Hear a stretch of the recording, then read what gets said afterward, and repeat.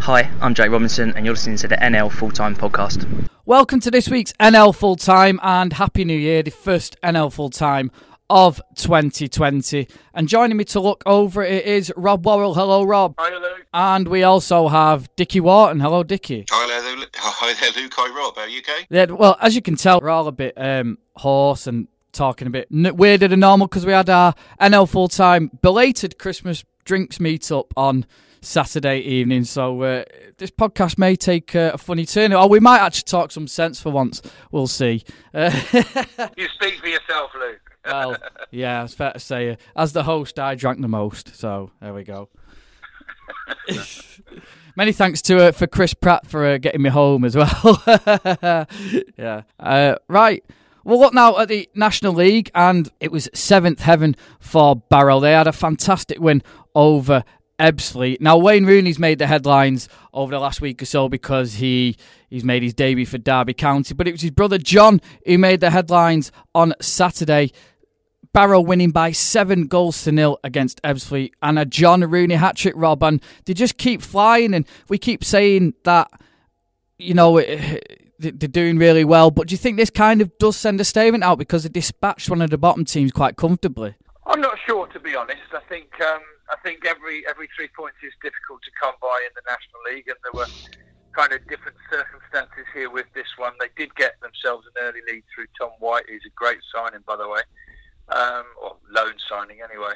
And then relatively early in that game, Jack King got sent off for Ebbsfleet, and I think Barrow just went on to show how ruthless they could be in that situation, with Rooney bagging a hat-trick and Quigley getting 2 more. I mean, the pair of them now have got 31 league goals between them.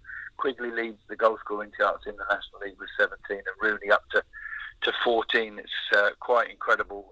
So they really did put Ebbsfleet to the sword, and Ebbsfleet, who, they've been making a fist of things a little bit of late, but that defeat really will leave them down in the dumps and down at the wrong end of the National League table. Yeah, and they were also helped, Barrow, by Bromley losing at Notts County and Yeovil drawing 0-0 with Solihull. We'll get on to Bromley first because they had a man sent off. They were level for a while through Michael Cheek, although the sending off of Chris Bush came late on. That's a bit of a blow, but another good result for Notts County on the flip side. Yeah, it is. From Bromley's point of view, I can't believe how much football Chris Bush will be missed. I think he's just come back from his last suspension. It's definitely at least his second, if not his third, red card of the season. So things not really working out so well for them after 2 good sound home wins, Bromley, with clean sheets as well. They came unstuck against a good Notts County side yesterday. And Notts County's move up the table is starting to look ominous this time. They came before and fell away, but this time they're up to 5th. They've got a game in hand on the 3 sides above them. And whilst there's still a decent gap to Barrow, 9 points, and they've played a game more, they really are surging up the table and looking a real good bet now for the playoffs, at least Notts County.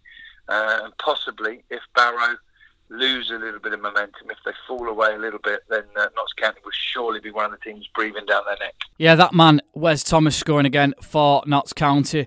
And for Yeovil, it's a funny one, isn't it, Rob? Because although they drew 0-0 at home to Solihull Moors, we know how tough Solihull Moors are to score against. So, on reflection, I'm guessing Darren Sarr will see that as a good point. I don't know. It's a difficult one. It depends how you look at it. If you look at the just purely the size of the clubs, Yeovil fans will be turning up to that one expecting a home win, but they won't be daft. They'll know just how difficult to score against them and to beat Solihull Moors can be. I think probably both managers in that one will find some positives in the clean sheet they got against another decent sort of top 7 National League side, but there'll probably be some frustration too that they weren't able to take all 3 points, particularly from Yeovil, because a couple more points would have kept them within 2 of Barrow. As it is now, they're 3 behind. Within 1 of Barrow. As it is now, they're 3 behind, and they played 2 more games. Bouncing up into 3rd place are Harrogate, who are on an absolute flyer at the minute, and they won again on Saturday. They won at home to Maidenhead, who ended up with 9 men in the end. I suppose the only disappointment for Simon Weaver in that game will be that they didn't score more goals against Maidenhead, although Connor Hall got the winner for them on the hour mark. Do you know what? I don't think he'd be too bothered. 3 points and a clean sheet will do any manager any day of the week, whatever position they're in. table, and Harrogate now go top of the form guide in the National League. Won 5 of their last 6 now, and they've finally gone up a place. They've been on this winning run and continually been stuck in 4th place, but now they're up to 3rd. They're level on points, level on games with Yeovil, and a word again for the man from St Neots, just like myself, Connor Hall. I always deliver to him, and he always seems to deliver for Harrogate now. I'm going to have to knock on his door, fetch him out, and have a little chat with him at some point. Well done, Connor Hall, who's not only establishing himself at this level, one higher than he was playing last season, but starting to weigh in with the odd key goal or two for Harrogate, albeit that he plays at the back. Yeah, the security cameras at Connor Hall's house have just been installed to so they can spot when Rob's coming and not answer the door. Chesterfield, we'll move to the bottom. In Chesterfield, they part company with John Sheridan this week. It's not a massive surprise, is it, guys, in the end? But they got a vital win under the caretaker management of John Pemberton, who most recently was at Kidderminster Harriers as manager. I think the timing of John Sheridan's departure has probably been the only thing that there's been any debate around. I think we've probably all felt that a parting of the ways was going to come at some point, but it was just when it was going to happen. But a fine result for them yesterday, and then that whether that enhances John Pemberton's chances of actually wanting the job permanently. I think he was at Chesterfield before he went to Kidderminster, and has obviously gone back there, and I think he's well thought of. But I think whoever takes over the job there, they've got a real task on their hands. John Pemberton obviously went to Kidderminster. It didn't really work out for him. Maybe not all of his own doing there, but he'll be hoping to have a second successful spell at Chesterfield. Yeah, I mean, obviously he wasn't at the game, didn't see the highlights or anything either, but for Chesterfield, sometimes when there's been such a prolonged period of pressure on them as a team, on the club, on the manager, that's released when a decision's made. There's a feeling of relief. So I'm not sure how much credit's down to Pemberton. He'll be delighted with that as a start as a caretaker manager. But no surprise really that the players were probably themselves kind of freed up, released to go and express themselves. And that's no mean feat right now, beating Sutton United, who are one of the best form teams in the National League, absolutely flying under Matt Gray, and they've been sort of pegged back a little bit there from what was starting to look like a playoff push for them. Just while we're on Sutton United, I have to mention one of the absolute stalwarts of the National League has announced that he's hanging up his boots now. He was in a player coach role for Sutton this season, but Jamie Collins, who's served Sutton United and served football very, very well for many years, a bit of a colossus at the back. He's retired, and a very happy retirement to Jamie Collins. Yeah, the penalty king for Sutton. He never really missed one, did he? I think even in that great FA Cup run, he had a couple of pressure penalties and he bagged them with ease in the end. The last playoff place was taken up by Boreham Wood, who are another team absolutely flying. They played Stockport, who were in close proximity to them in the table. They leapfrog Stockport. They had a fantastic 3-1 win at Edgeley Park, and we spoke to Chris last night, and he was absolutely purring over Boreham Wood. They won the game in the first half, 2 goals from Tyrone Marsh, and that man Kabango Shamanga scoring again before Devante Rodney pulled a goal back for Stockport County. And after the game, Chris caught up with a delighted Boreham Wood manager, Luke Garrard. I'm delighted to say I've got Luke Garrard with me after Boreham Wood's 3-1 win here at Stockport County. Luke, 3-0 up at half-time. That was some first half, wasn't it? Yeah, I think close to probably being the best 45 minutes in my tenure. It was well drilled, organised. They had the shot from Palmer, or Keeney it was, the sixth, that's just whistled past the far post. And if it goes in, you have to applaud it because there's some stripe. I don't really think they caused us a threat. We caused them quite a few. Even though you could question the 2 goals that went in from the goalkeeper. But look, I think our forward play, our runs forward with intent, our countering was very good and very productive, and I felt that we was worthy of a 3-0 lead. I mean, you didn't stop after that first goal as well. Getting first goal in the first 2 minutes is fantastic. Do you change anything then, or do you just keep going? The idea is to continue to try and dictate the play and make sure it's your authority on the game as opposed to them. To score in the second minute away to Stockport does kind of nullify the supporters, which is massive. I say to the group when we go to these big clubs, because they are a big club, very impressed with the stadium, very impressed with the support, very impressed with Jim Gannon and the work that he's doing. You need to make sure that you impart your game plan. You make sure that you're the ones that are dictating the play, and you can slow it down, quicken it up when you're in possession of the football and you're sort of having a large share of the game. And I felt that we didn't take our foot off the gas after scoring in the second minute, and we went again and again and again, and I thoroughly enjoyed watching it. Now, I haven't checked the league tables, but I reckon you're probably back in the playoffs now. You intend to stay there for the rest of the season? Listen, we intend to stay there, of course. We've given ourselves an outside chance. We're a small team in a big league in terms of support, in terms of potentially budget, but infrastructure are very good. Chairman and CEO that are very productive and trying to progress with regards to signings for me, so this support network's fantastic, and we're trying to get two in the building to aid what we're doing and enhance what this group's already done. It's going to be a funny points return to be in the top 7 because teams are taking points off each other, and you see it's probably going to be the largest amount of points to not get relegated. So we just need to continue doing what we're doing. We're 11 unbeaten now. We're 21 points from 11 games. If you was to say that you went and got 2 points a game from 46 games, you're 92 points, which you're winning the league. So we're currently in championship form with the 11 games. I normally say to the boys, park that. I'll enjoy it for a bit because we don't have a game next week. We'll be getting a lot of work into this group in the next 10, 12 days. Reason being is we need to make sure that we're coming out of this period not lazy, not sloppy, not disengaged in being away from a match. I need to make sure this group's chomping at the bit, ready to go to Solihull, and that's going to be a tough time. What I love watching today, you live every ball, don't you? You kick every ball, you're involved in every minute of the game. Is that normal? Is that the type of manager you are?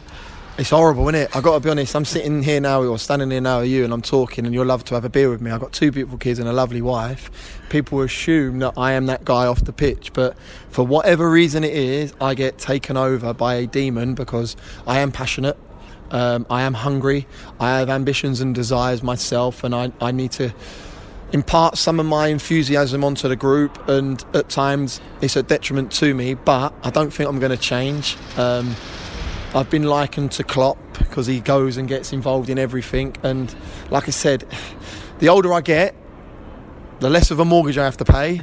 I probably calm down and might sit and watch my team, because for 45 minutes it would have been nice to be a spectator to enjoy a game of football. Unfortunately, you live, drink and sleep the game, being the manager. Well played today. Thank you, mate. And that was Luke Garrard. And Rob, we were joking about it last night. I don't think we ever interviewed Luke Garrard after they've won a game. So he's pretty honest and gives up his time even when they've not won. So he was cock-a-hoop yesterday. Yeah, you could hear it in his voice. I mean, 11 matches unbeaten is fantastic at any level. It's very, very hard to do in the National League. Of course, Barrow and Bournemouth both now 11 games unbeaten. I'm going to beg to differ before Tom does. I'm pretty sure that Tom interviewed Luke Garrard after Bournemouth had won 4-0 at Sutton one time. I might be wrong on that, but in his absence, I'm going to say we did. But no, he's always engaging, and he always throws you a good couple of lines. He's good media, is Luke Garrard, and he's starting to get it together. And when you put things in perspective, and you look at the size of the club as they are, for them to be, pushing on 2/3 of the way through the season, sat in a playoff position is an excellent achievement. And one of the main reasons for that is quite simply that they've got 2 strikers who are quite prolific, 2 strikers well into double figures now. Kabongo Tshimanga with 14 and Tyrone Marsh with 12. Yeah, Kabongo Tshimanga will have some. I think he'll have some admiring glances. They'll maybe struggle, do you think, to keep hold of Tshimanga during this January transfer window? I don't know, is the honest answer. I would imagine that he's pretty happy and settled, but he's also an ambitious player as well, as proved by the move he made in the summer. There is a lot of chat coming up quite a few times in conversations I have with people at the moment. Young players can get on a good run, and often people are calling for them to jump up again another level quite quickly, and it doesn't always prove to be the best move, does it? I think he should certainly see out the season at Bournemouth and then see what's in store from him. What I don't recall is if he's on a longer contract than 1 year. I suspect he probably is. I think there's a few Bournemouth players on 2-year or 18-month contract. Indeed. Good win for Woking, 1-0. Dave Tarpey with a goal there. That was against Charlie, but that defeat for Charlie leaves them 8 points adrift now at the bottom. If you look at the season as a whole, they have had plenty. Woking, of course, winning 8 of their first 9 matches in the National League, but that's only their second in the last 6, and that'll be a welcome relief to them. They were starting to drop down the table, and as that is, that just keeps them in touch with the playoffs. A remarkable achievement, particularly given that manager Alan Dowson was pretty animated after the last defeat and was talking about wholesale changes. It was a big day yesterday for Woking players to try and prove themselves and cement their place in the team, and obviously a number of them did do it. Yeah, it's kind of one of those, isn't it, where you win at all costs, because they had a horrendous New Year's Day result against Sutton, wasn't it? I think they were 5-0 down at half-time, and in the end it was a vital win for Woking. Turn our attentions now to the bottom of the table, and there's only one place to start, Rob, and it's with yourselves. Aldershot have pulled clear once again, and they had a massive game against Wrexham on Saturday, and that win for Aldershot puts them 5 points clear of Wrexham, who are just 2 points above the relegation zone. Yeah, I mean, we've got to look at this match yesterday from two different angles. Okay, from Aldershot's, it's really cemented improved form of late, particularly at home, but they showed they can do it on the road as well. And I think they, from the off yesterday, looked the more confident and stable of the two sides. It was a bit of a dour start, but then the chances started coming, and Aldershot missed a host of them prior to taking the lead, but when they did, it was a thing of beauty. Yes, again from Ethan Chislett, curling in one from just outside the box. Mo Bettimer is really starting to find full fitness too, and he got the goal that his performance deserved later on, having missed a couple of easier opportunities earlier on. So great work there, and believe it or not, the first back-to-back victories this season for Aldershot, coming in the 28th and 29th games for them. A sustained improved run that might just be leading them towards safety now. A little bit early to say. From Wrexham's point of view, well, I think as a general thing, they don't tend to play that well in the matches against Aldershot. Sometimes they've dug out results, but it is another double for the Shots. And Wrexham were poor yesterday. I can't call it other way. Their fans and the commentators around me were saying exactly the same thing. They just never really got going, and I guess it's a difficult job for Dean Keats. He's got to pull them away to safety, and gradually he's got to stamp his own identity on that team again. From what I'm hearing, he's got good trust in maybe 12 or 13 of the players in the squad at the moment, but I think he's going to have to do some shipping out and moving on as well, and if yesterday's evidence was anything to go by. I was going to say, Rob, what's the atmosphere like around Wrexham? How did you feel? Because obviously they had the statement a few weeks ago, didn't they, where they came out and backed the manager, and the board of directors were almost apologetic for the situation they're in, but that'll only wash for so long, won't it? Yeah, they'd won 3 of their previous 5 matches, and I sensed quite a buoyant atmosphere in the racecourse ground as the teams came out and as the game kicked off yesterday, but it went flat very, very quickly as Wrexham just looked devoid of ideas, really. Too many that just went sort of straight through out of touch or straight through to the goalkeeper. Very little cohesion about them. They've got some good individual players. You can see that with Amari Patrick and with JJ Hooper, you know, there's pace and there's goals, but they're not quite as cohesive as they probably need to be.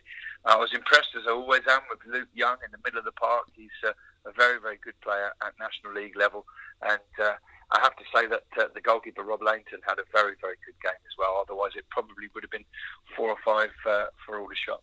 Just while we finish on this one, boys, just a slightly different matter, and not so much of football in one, but just on a separate note, boys, something that was very much in our minds yesterday, certainly those connected with Aldershot, and I'm sure Forest Green and Cardiff and many other clubs that the particular person I'm going to talk about played for. But it was with great sadness that we heard of the passing of former Aldershot Town player, assistant manager and caretaker manager Chris Barker. On the train on the way up to the match yesterday, I had an engaging chat with a couple of fans, particularly about that man. So I'm on the train on the way up to Wrexham with a couple of Aldershot fans, Chris Sparks and his mate Ryan, and we're just talking about how shocked we are really at the passing of Chris Barker, former Aldershot Town player, assistant manager, caretaker manager.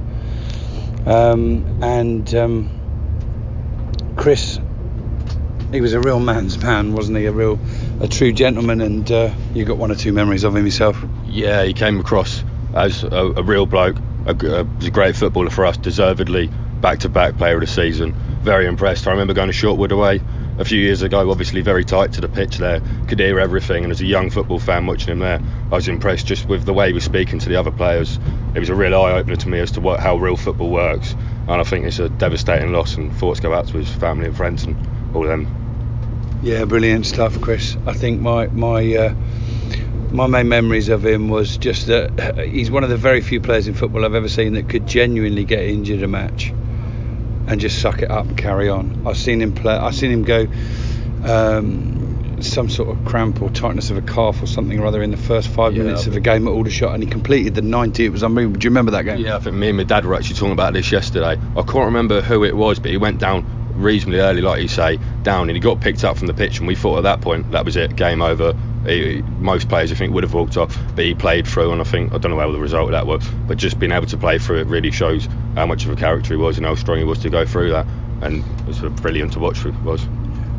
And just for those that didn't know Chris so well, obviously a fantastic career in football, probably peaking at Cardiff where he was living in his final days, and he was working at Forest Green managing their under-18s academy side. In his brief stint in charge of Aldershot Town, he helped them preserve their National League status, or conference as I think it might have been at the time. And my only other memory I can think of is one day he took the ball full in the face and was sent off for handball, and an absolute gentleman, he accepted it and walked off. And that just about sums up the man that was Chris Barker, R.I.P. Barks. That was Rob's chat with a couple of Aldershot fans, Chris and Ryan, and of course our condolences go out to the Barker family. He has not a lot else to say on the matter, just terribly, terribly sad. Very, very sad indeed, Luke, and as you say, apologies to listeners for getting off the subject of football, but sometimes a game of football is put into perspective by news like that, and well, I said my thoughts in the piece, so I won't add to it, but all the very best to the Barker family and to those dear friends of his. Down at the bottom, as we say, it is pretty tight. Ebbsfleet are now 5 points adrift, as we mentioned, after that 7-0 defeat, but you could almost call it 6 because their goal difference is pretty terrible now. They conceded 58 goals this season. You've got Fylde at the minute, are in the last relegation spot. They're in FA Cup action against Sheffield United, and they're playing as we record this podcast now, so we wish them well. Hartlepool are in 17th. They played in the FA Cup on Saturday. They did take the lead through Mark Kitchen at Oxford United. It looked like they could cause an upset, but ultimately the League One side went on to win that comfortably, so Hartlepool can now concentrate on league matters. Dagenham and Redbridge there, just above Wrexham by a point. They parted company with Peter Taylor over the last week, and it's not a massive surprise. They had a 0-0 draw with Torquay on Saturday, but the way it's been going and for the money that Dagenham have been spending, it wasn't a massive shock to see Peter Taylor go either. No, it wasn't. I think we'd hinted at that. We didn't quite call it in the podcast last week, but the discussion was very much about how much longer he had. Dagenham, well, it's a clean sheet and a point, and Daryl McMahon will be satisfied with that, I'm sure. But it's 3 draws and 3 defeats in their last 6 matches, and they've dropped down the table like a stone. They're just 3 points clear of the bottom 4 at the moment, and so he's certainly got a job to do there, Darren McMahon. But you know what? I think at the level, the type of club that he's gone to, the part of the country that he's in, I think he'll do well there. I think he will bring about a revival. He's got a lot of nous and experience at this level.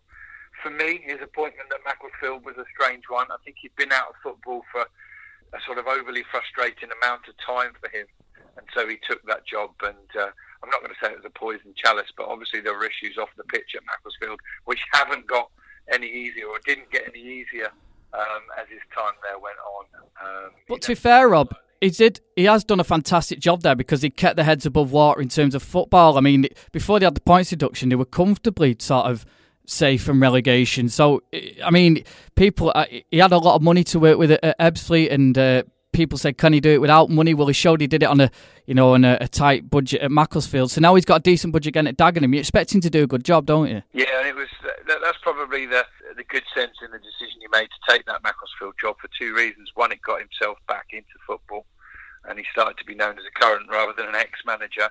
And secondly, you're absolutely right. That was always the objection thrown up about Daryl McMahon. He'd only done it really at one club, and he'd done it at a club where he'd had a really good budget.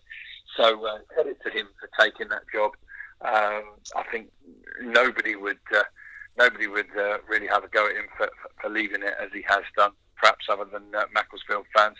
And for Dagenham, I think their fans will be looking forward to his tenure with the experience he's got at this level. And point to start with, but better things to come, I'm sure, for Dagenham and Redmond. Yeah, and the other game, the final game in the National League, it was I'm all right, Jack, because there were two Jacks on the score sheet between Barnet and Halifax. It finished 1-1. Jack Redshaw opened the scoring for Halifax before that man, Jack Taylor, scored once again to get a point for Barnet, who be a bit disappointed that they didn't win at home. But again, we're talking about him, Rob, Jack Taylor. Yeah, I think we're going to until he leaves this league. He's definitely on the way up. And, looking at the league table, really, Halifax and Barnet, I guess if there was one game that was a shoo-in for a draw yesterday, it was probably that one. They're both in upper mid-table. Both will have ambitions of getting themselves into the playoffs. They're sort of 3 and 5 points away as it stands. We'll have to see if they can find the sustained form. For Halifax, it's been a difficult month or so, hasn't it? Looking at the form table, 1 win and 2 draws out of their last 6 matches. And from Barnet's point of view, well, actually unbeaten in the last 6 games, 3 wins and 3 draws. Always difficult to score against and beat Barnet, but not always full of goals either. So now we're going to look at the National League North. Hi, I'm Adam Summerton. You're listening to the NL Full-Time Podcast. And in the National League North, they just keep going. Dickie, the Kings Lynn juggernaut, they really sent out a statement result on New Year's Day where they went to Boston, who hadn't lost at home all season, and they comfortably swatted them aside by 3-0. They faced another tough test on Saturday where they faced Spennymoor, who were in decent form as well. And again, despite Stephen Brogan being sent off after 15 minutes, they won by 3-0. 2 goals for that man, Adam Marriott, again. And we were chatting about this last night, Dickie. They just keep rolling on and on and on. Yeah, I don't think there's any question about it now. Kings Lynn are legitimate title contenders. There's no debate about that. 54 points from 24 games, so they're averaging over 2 points a game. I know former Telford manager Liam Watson, when he was with the club, said if you average 2 points a game over the season, you expect to get promoted, and that's certainly the form that Kings Lynn are laying down. As you say, I think Boston fancied their chances of knocking them off in that double header over Christmas, but Kings Lynn did the double over them, and say a real statement win with that 3-0 win on New Year's Day, and they followed it up with another 3 yesterday. I think that's 24 for the season for Adam Marriott now. Ross Barrow's got the other goal. We ought to mention the goal scorer's name as well, but yeah, it just seems to be the Adam Marriott show there at Kings Lynn, and they just keep rolling along. Yeah, he's like a fine wine. He's Adam Marriott. The older he gets, the better he seems to be getting. Even though I'm not sure how old he is. I think he's late 20s, early 30s, but he's 29 on his next birthday. I've seen a few people sort of like speculating as to whether somebody might be interested in him in the January transfer window. Whether his going would, be a big blow to Kings Lynn. But you've got to look at it realistically and think, well, if he's close to 30, what move is going to appeal to him at this stage of his career? If he's happy at Kings Lynn, if they're flying, why does he want to go anywhere else? Yeah, I think 29 might be a bit harsh to say he's in the autumn of his career. We'll call it a late summer, maybe. 4 points behind in second are York. They won by 2-0 at Southport.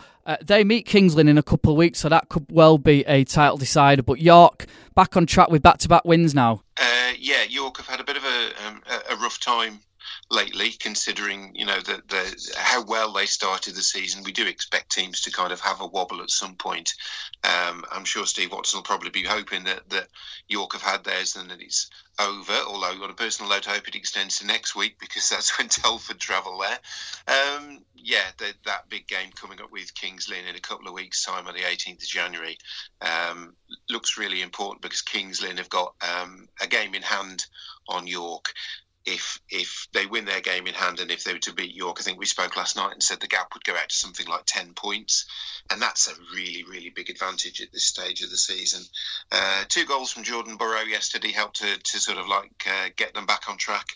And York have just got to keep chipping away and just got to keep that belief that they can catch them. Yeah, for Southport though, that's 4 defeats on the spin now, and it's very sort of Unley and Watson like. I mean, they were doing brilliantly. They were really putting pressure on Chester and a little bit on York, but they've had a bad Christmas period, haven't they? They have. I think they and Bradford Park Avenue, I think, are the 2 teams who didn't collect a single point over the Christmas and New Year period in the 4 games played. And you really wouldn't have expected that from Southport, as much as, they had a home and away Boxing Day, New Year's Day fixtures with Chester, which were always going to be difficult.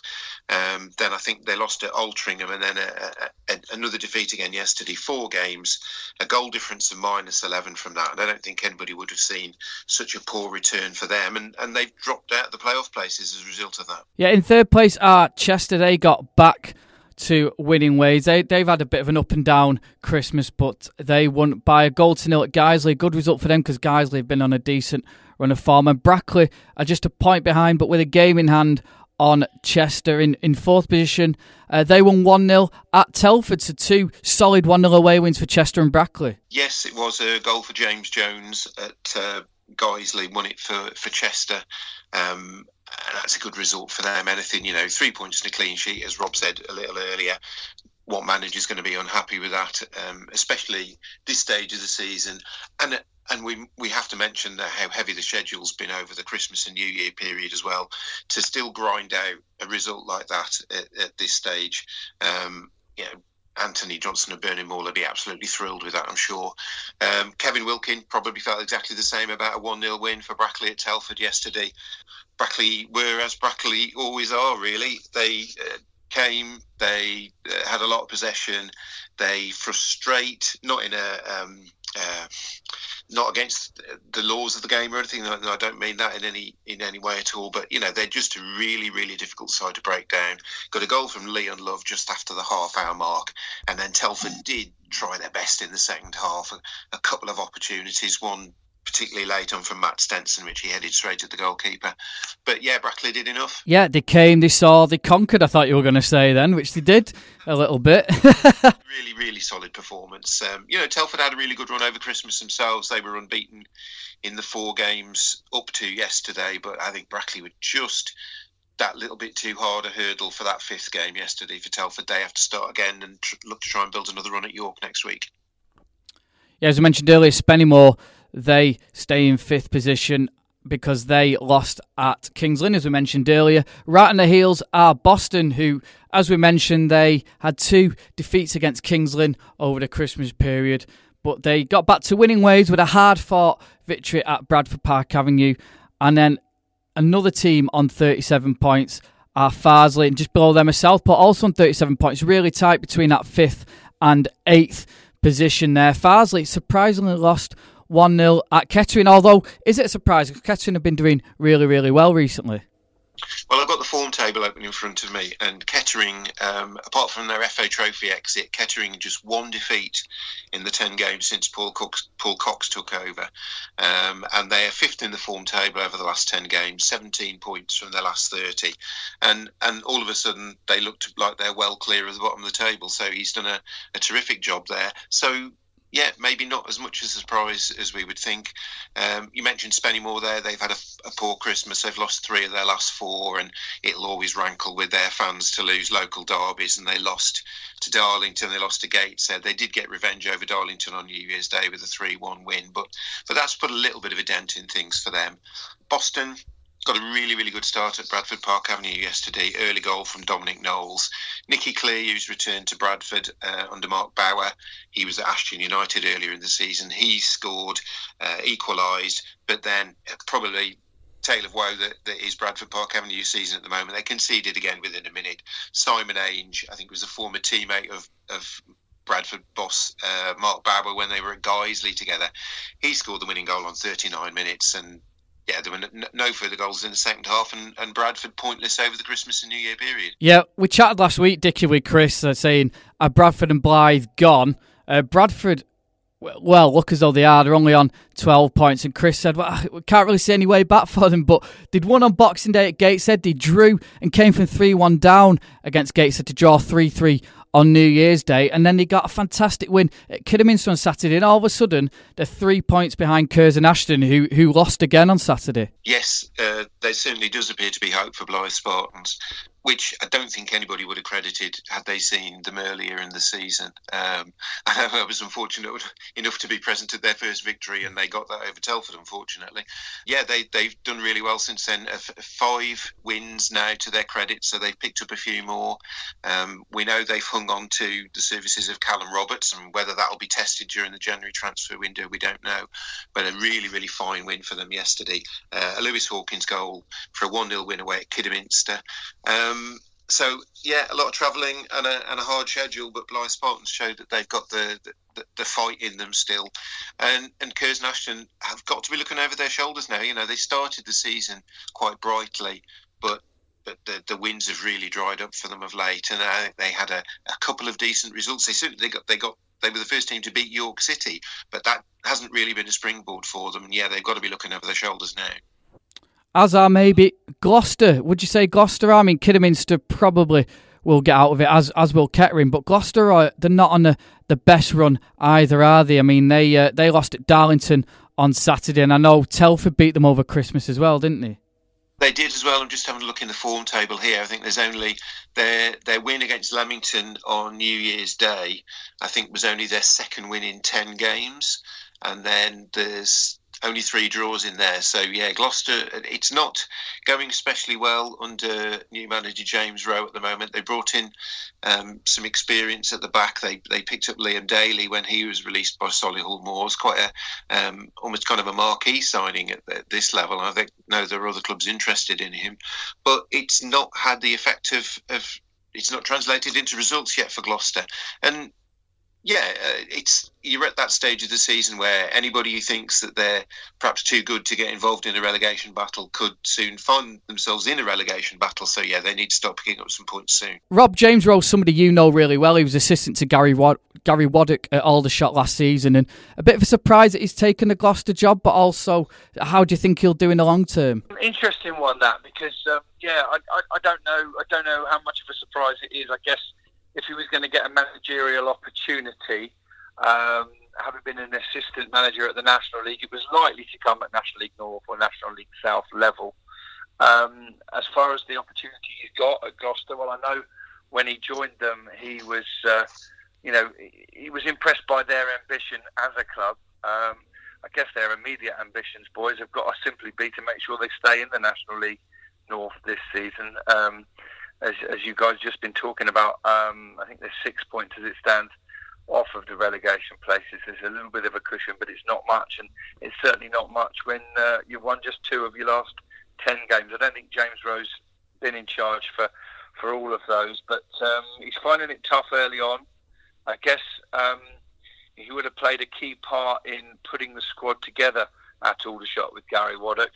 Here he's come in inheriting a squad. He's got to work with that. He's got to decide who he thinks is up to it, who isn't, who he's got to move out, and then obviously who he can get in as well. It might take time, and I would have thought some stability will be Gloucester's key target for this season. And then perhaps James Rowe, if he likes it and they like him, can push on next. In mid-table are Alfreton. Chris and Dickie had a nice little get-together on New Year's Day. It finished Alfreton 1, Telford 1. And Alfreton followed that up with a 2-0 win at Curzon, as we mentioned, who are now looking over their shoulder. But after that game on New Year's Day, Chris caught up with the Alfreton manager, Billy Heath. Joined by Billy Heath after Alfreton's 1-1 draw with Telford. What are your thoughts on that, Billy?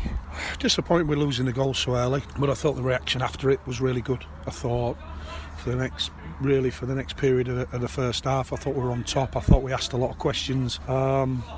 Second half, didn't get the second goal, got the reaction, got the goal, didn't get the second goal, and I thought the second half it was really more of a war of attrition than anything else. There was a lot of tired legs on both sides. That the Christmas period's unforgiving. When you're part-time, it's so difficult. Everybody's got, it's not just the games, everybody's got family, everybody's got places to go and everything else that's involved with it. And there was a lot of tired bodies. And like I say, with our injuries at the minute, we don't have a lot of options at the minute, but the main thing was that we got something from the game, because I think a couple of weeks ago we probably wouldn't have got anything from the game, but we've toughed it out and we've got something from the game. I mean, how pleased were you that you hit back so soon? It was really important. They started well, didn't they? Yeah, they started well. We're just disappointed the way we've conceded the goal, because we defend the first ball into the box. We defend it well. We clear it, and then we're disappointed because the boy gets it on the edge of the box. Well, gets it sort of like 35 yards out, and he has a touch, and then he has another touch to set, and he fires it, and he can do that, and that's disappointing. But it was massively important to get ourselves back in again. We know at this level the first game is hugely important. At this level, it shapes a lot of games when you can, when you score the first goal, when you concede the first goal. So to get back into the game that quick. And then we dominated. Like I said, the performance was adequate. The performance was a decent performance. Was we ever going to reach the standards of Kings Lynn? No, we couldn't. The turnaround's too quick. But we're pleased, like I say, we're pleased we got something from the game. And so important as well. 2 points in the last couple of games. You've stopped that run of defeats. What are you looking forward to in 2020? How are you looking at the rest of the season? Keep players fit. That's all I'm interested in, to be honest. It's been horrendous. The past two and a half, 3 has just been horrendous. We've had so many players injured, and I know it'll say a manager again about injuries, but when you've got such a tight squad, and when you've got 5 or 6 players out at one point, which are all going to start games for you, and this hasn't been going on. We've played young kids that have never played in the Conference North before. They've had to start games. Never mind come off the bench and introduce. They've had to start games, and that's no coincidence of where we've dropped from where we've dropped from. It's not the only factor, but it's a huge factor. And that's the only thing I'm looking for, is to try and hopefully the tide will turn with injuries, and if we can get some key players fit, then we'll be a force again. But you saw today, Josh Wilde, Killer, Dom Smith, David Lynch, Dale Witham.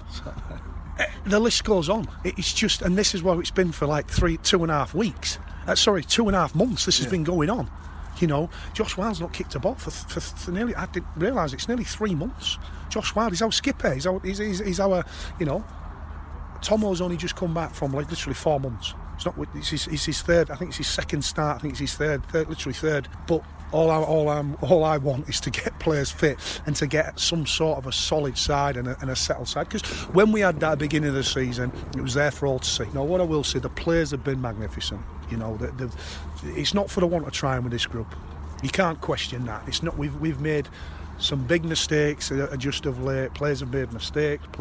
We haven't been as good. Form's dipped a little bit. Confidence drains out of a team when you're losing games. But it will not be for the want of trying with this group, because they're an honest group.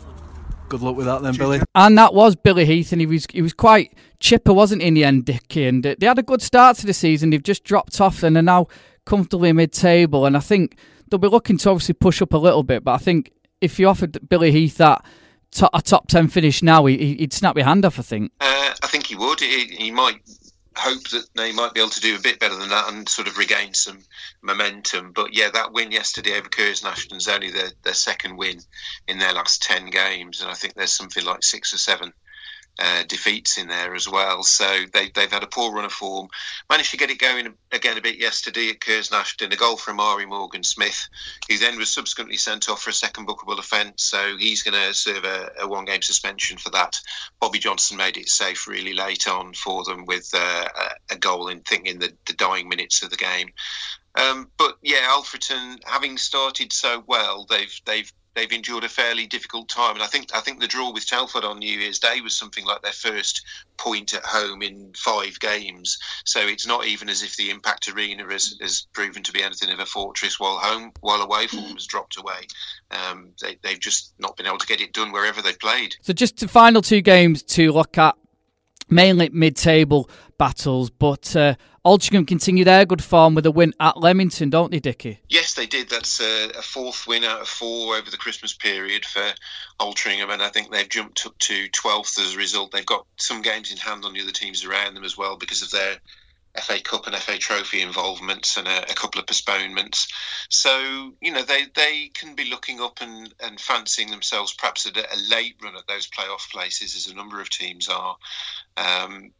It's a really, really good Christmas period for Altrincham. Yeah, and the other game was Gateshead 2, Hereford 0. That keeps Hereford in mid-table. They haven't had a great Christmas either. Gateshead have had a bit of an up and down period so far, and would you expect Gateshead to have done a bit better, Dickie? Because they have got a lot of the squad that played there last season. Yes, perhaps so. And I think, if I might be right in saying, I think Gateshead are still full-time as well. So yeah, they are, yeah. Yeah, so I think perhaps we would have expected them to be a little bit higher up than they are. They had a win against Spennymoor over the Christmas period, I know, and a kind of consolidated that with one yesterday. But I think its inconsistency with Gateshead is a bit of the issue, really. Hereford, well, they've dropped away really badly since the start of the season. I think they had a good start and they were up and around the edge of the playoff places, but Russell Slade's appointment doesn't seem to have provided any kind of...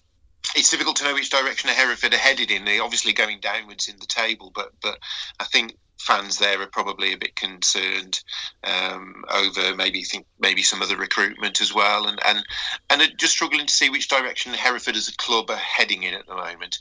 I should mention on the Leamington one as well, when we spoke about Altrincham, just coming back to that one quickly, there'll be a development this week around Leamington because they made an announcement yesterday that they've accepted an offer from a Football League club for their top scorer, Josh March. They didn't release details of who the club was, and it was subject to negotiations, but assuming that's all completed, he's going to become an EFL player before the end of the month. And we've spoken before about Paul Holloran's remarkable record of finding forwards and getting them into the Football League. I think Colby Bishop was his last one. He's banging them in at Accrington Stanley this season, and looks like Josh March could be heading on the same path. March to move on in January. Indeed. Forward March, that was another one I thought of, but there we go. There we go. On that bombshell, we'll move on to the National League South shortly. How are you? How are you really? Modern life's busy, but it's important to take care of yourself. Making small changes to your lifestyle now could improve your chances of staying healthier longer. See how you score on our How Are You quiz and get free tips and support, from how to eat a little healthier to getting more active. Just search 1U. Hi, I'm Harry Wheeler, and you're listening to the NL Full-Time Podcast. So, in the National League South, a rather surprising result at the top of the table, and probably result of the day goes to Oxford City, who beat Wealdstone by 3-2, and a lot of experience in that Oxford City side. You had Joe Osler and Elliot Bengen amongst the goals, and then the winner came from Finn Tap, which sounds like a remarkably little sort of micro pub, but there we go. But yeah, they did the damage, and it left Wealdstone feeling a bit punch drunk, I think. Yeah, good start yesterday for Oxford City. As you say, they've got some experience. Good to see Joe Osler on the score sheet, but Wealdstone, having got themselves on the hour mark back into it and then pulled things level with still some 20-odd minutes to go, you'd have thought there'd only be one winner in that game, but it proved to be City who went on to win it. I don't know if it was a tap in or not. I'm sure you were dying to get some sort of pun there. Oh.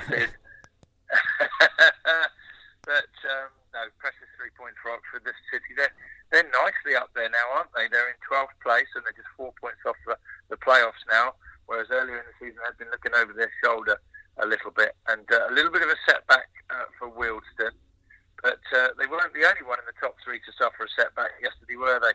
I'm sure we'll get onto it very soon. Just behind them, as you say, Rob, Slough and Havant and Waterlooville failed to take advantage, as did Dorking. It was a real strange day in the National League South on Saturday. It was, and as we'll come on to, Bath City and Weymouth took full advantage of that, and to some extent Dartford as well. But just picking them off one by one. The big game, I think, in the division yesterday, certainly on paper, was Havant and Waterlooville at home to Maidstone. And the likes of Wealdstone and Bath would have been looking over their shoulder, looking at how many games Havant and Waterlooville had got in hand. And they'd have been relieved to see them slip up yesterday to a Maidstone United side, which is just outside the playoffs. And we said recently how they should be in it. Well, they're on their way to being in it if they continue to get good results like that. Ibia can be, with both goals for Maidstone yesterday. He's not a striker I've seen play before. I think he came up from Whitehawk and haven't getting back into it late on, but too little too late for them. Precious 3 points for Maidstone, winning the battle, if you like, of the pre-season favourites for this division. Yeah, that was probably the biggest game of the day in the league, and it was Maidstone who came out on top. And well, actually, it's funny again, when Tom was with us on the last pod, he said that Maidstone were kind of underachieving, but that's a massive win for Hacken Hereton there, and they'll be sniffing the playoffs again. They will, and taking full advantage of Havant and Waterlooville and Wilson slips with Bath City, but they actually left it late. They played Billericay and it was 1-1 going into the 90th minute, but Ross Stern got the winner for Bath. Fantastic goal, big moment for them, just under 1,000 at Bath, and those 3 points just put them in a much stronger position because they have played more games than anybody else there. But they're in second place, clear now by 4 points. If we go any further in the National League South, I know he'll be listening. He'll be thinking, come on, you're going to mention it soon. We're not going to mention if any players in the National League South yesterday happened to score a goal from within their own half for the 4th time in their career. We didn't notice it, did we, boys? No, I don't know what you're talking about. It's gone viral, though. All right, then we'll mention him. Well done, Scotty Davis. We've been complaining about his lack of goals, and finally comes up with one from within his own half. I think the total distance on his goal yesterday was the total distance of all the goals I scored in my career put together. Brilliant. I tell you what, it's a good job he wasn't on the podcast this week, because we wouldn't be able to shut him up, I'm guessing. Well done, Scotty, but it's a point only for Slough, isn't it? That's the other key thing from that game. He put them ahead, but Eastbourne Borough, a side they would have perhaps looked to get the 3 points against yesterday, came back and got themselves a second half equaliser 2-2. Yeah, big point that for Eastbourne Borough. There was an interesting transfer in the National League South this week, so we got our beady detective magnifying glasses out and sent Rob on the case. I'm joined on the line now for the NL Full-Time Podcast by former Aldershot and Whitehawk player Nick Arnold, who's been playing his part in a pretty successful season so far at Wealdstone in the National League South. And some surprise news, Nick, breaking over the last couple of days about a move from yourself to Dartford. Tell us a bit more. Yeah, just all happened on Friday afternoon. Got a call from the Wealdstone manager saying that Dartford are interested in signing me. Sort of been able to score a couple of games in a row for Wealdstone. Not sure what happened from the sort of start of the season to being in that position, but I thought it was sort of a good time to move, go and sort of link up with Steve King again down at Dartford. They're on a good run of form, so I thought it would be a good time to sort of move on. Yeah, and obviously a few familiar faces there, certainly at the moment anyway. Luke Wanadio and Mark Smith, who you were at Aldershot with, and Jacob Berkeley-Adjepong down there for a loan period as well. Yeah, it's always good to move to a club where you know people. You know, it makes the dressing room sort of feel a little bit more homelier than if you walked into one that you didn't know anyone. But sort of going in yesterday, sort of before the game, and also sort of polite and introduce themselves, and obviously Jacob and Luke and Smudge sort of helped me through sort of introducing them to the boys and stuff, and telling them what I'm about. So it was it was a good sort of first day, really. Was you involved on Saturday? Yeah, we've got a good sort of 3-2 win away at Dorking. It was a 98th minute winner, I think we got in the end, a penalty. I was involved for sort of the first couple of goals as well, which was a nice start to the game. So we had a good win. Sort of the boys are doing really well at the moment, from what sort of Steve was telling me on the phone as well, and looking at their results. So definitely a good sort of time to come into the club when they're on a sort of good run, and hopefully I can help them continue it. And not just on a good run, but beating a team that were on a very good run in Dorking. How impressed have you been with how the likes of Dorking and Weymouth have come up into this league and really settled well, strong front runners? Yeah, definitely. I've played Dorking a few times now this season, a couple of times with Wealdstone. and played Weymouth, and both of them teams sort of played really good football, and they just come out with sort of no fear. You know, that they've come up to this division with sort of no fear at all, wanting to sort of take big teams on and take it to them. And I've been really impressed with how they've gone about it and done it. And sort of good luck to them in the future. But yesterday, we got one over Dorking with that late minute winner.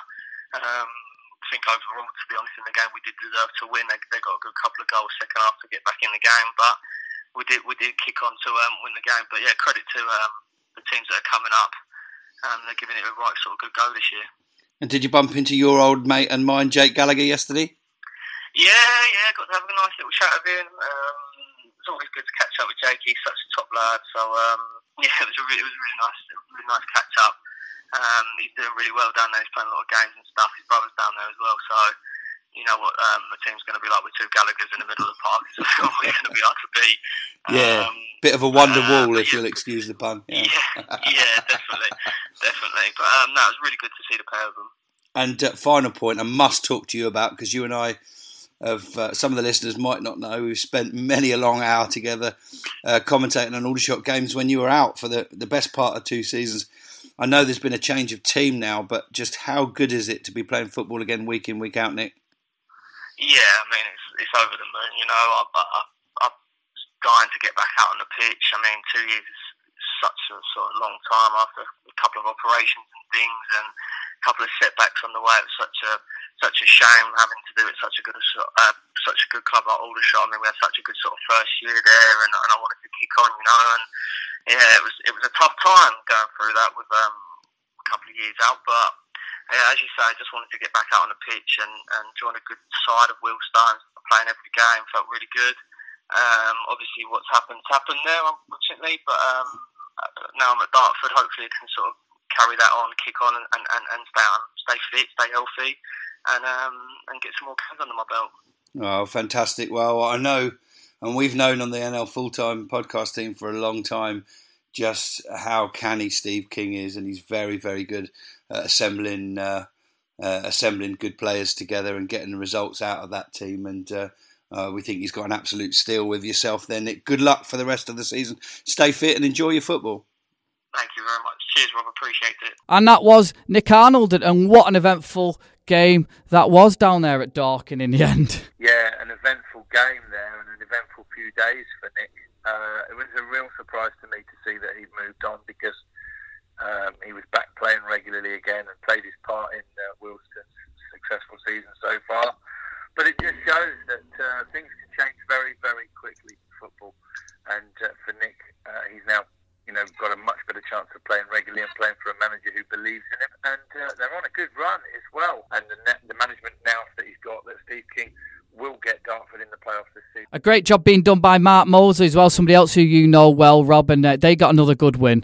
Yeah, very much. They're staying in the picture. They're probably not quite threatening to be title, to push for the title, but they do look a good bet for the playoffs, Weymouth. A good win away from home on Saturday, albeit at Welling, who are probably the bottom of the form table at the moment in the National League South. They had to be quite patient. With sort of 18 minutes left, it was still all square, 1-1, but goals from McCoy and McCarthy in those final 20 minutes secured the 3 points for Weymouth, who sits sick at the moment, just below the likes of Weymouth and Dartford in the National League South table, just outside the playoffs. Chelmsford and Hemel, they seem to have eternally been playing each other in this division. On this occasion, it was Chelmsford who came out on top. Pretty quiet first half, then Whelpdale gave Chelmsford the lead. Ashford levelled for Hemel Hempstead, but just 2 minutes later, that man, Sam Higgins, got the winning goal for Chelmsford, and that elevates them above Hemel in the league table. They're ninth now, Hemel 10th, 1 point behind them.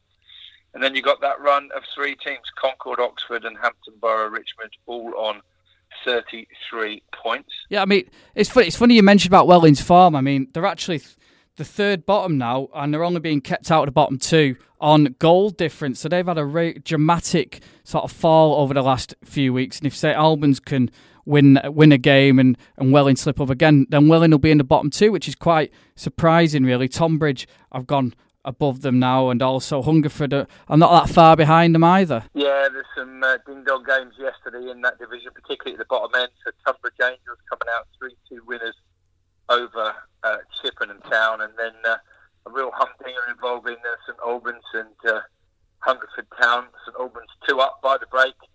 Hungerford got themselves back in it through Graham, and then got a 90th minute equaliser.